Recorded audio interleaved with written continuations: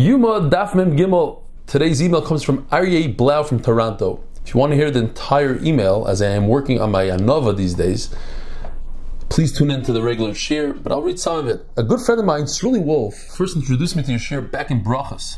However, I must say I was turned off. I thought to myself, who is this guy that spends the first 10 minutes of every shir reading emails about how great he is?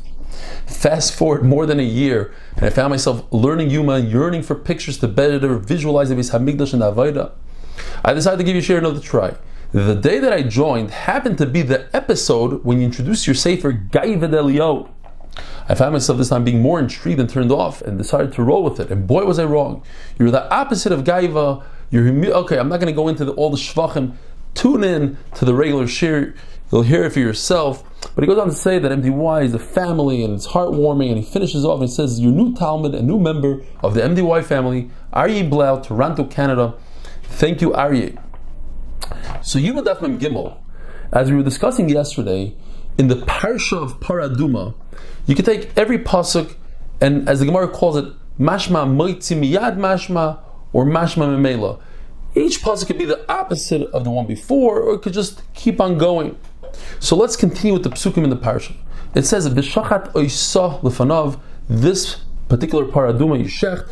It means that you cannot shecht a second one with it. Let's say even if you have a very long knife, it's not with it exactly. It's because that we already said you can't. But you can't shecht two at once. Lefanav, according to Rav, as we said the other day, you shouldn't have a heschadas. According to Shmuel, it means that a Yisrael is shechting. Even a Yisrael could shecht in front of Elazar. V'lokach Elazar. Now, according to both Rav and Shmuel, this is mighty. This is the opposite of what we just said. According to Rav, it means even a kohen had it, and according to Shmuel, it means from Kabbalah's dam, it's only be'elazar, and not like we said before, that could be Yisrael. The lokach hakohen eitz erez. According to Rav, you need a kohen. So he's continuing with the same person he was talking about before, so it's memela. According to Shmuel, it comes to include a kohen headed. So therefore, he's a moitzi. He's taking away from what before we were talking about as gan kohen, now we're talking about a regular kohen. V'chibe is begadav hakohen, and he washes his clothing. The first para that ever existed needs that the kohen should wear bigdei kahuna. V'tamei hakohen adorev teaches us that even in future generations you need to wear bigdei kahuna. V'azav ishtar es efer hapara v'hiniach. So the Gemara directions ish comes to include Zar Yisrael could gather the ashes. Tar comes to include a woman. V'niach is to come to exclude a cheresh shaita v'katan. So that's a maitzi. It's different from what we spoke before. V'lakhu l'tamim me'far sreifas achatos v'nosan olav. According to Chachamim, v'lakhu, it's to tell us that only a person who's kosher to gather the ashes is kosher to add the water, mix it with the ashes. V'lakhu v'nasan, the different lashon, plural and singular, is coming to teach us that it doesn't matter if it's one person or two people that do the lekicha, do the nesina, but that you don't need that the same person does both the lekicha and the nesina. So that's memela. It's the same people that we're talking about before.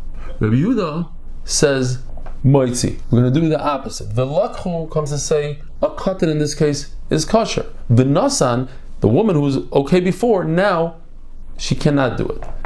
Ish tahar and azah.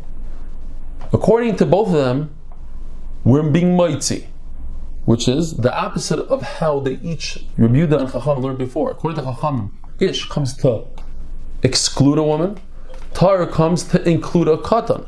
According to Rabbi Yehuda, the opposite. Ish comes to exclude a katan, who before he said a katan is okay, and tar is to say that a woman is good now.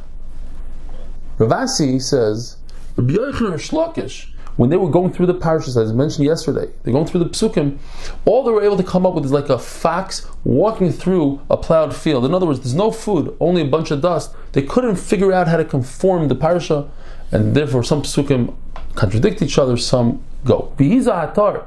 It's mashma that he's a little bit tamei. In other words, we're talking about a Tvul Yom that just went to the mikveh today. He's waiting for Her Shemesh. Nevertheless, he's kosher to do the hazah of the para. Rabbi Yochanan holds that all shchitas are kosher with a Yisrael, even that of a paraduma. And he's so strong about his opinion that he argued with his own Rebbe. The Gemara continues. In the second vidui, as the Mishnah says, the Kohen Gadol adds, Ubnei Aaron Am Kedishecha. Why? Because first, you need a kapara for yourself, and once you have a kapara for yourself, you could ask for other people. Brand new Mishnah.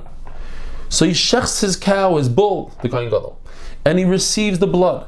But he has to give it to somebody else to continue mixing the blood so that the blood doesn't congeal. And then he goes to do other stuff. Where does he stand, this person congealing the blood? On the fourth step, the fourth row.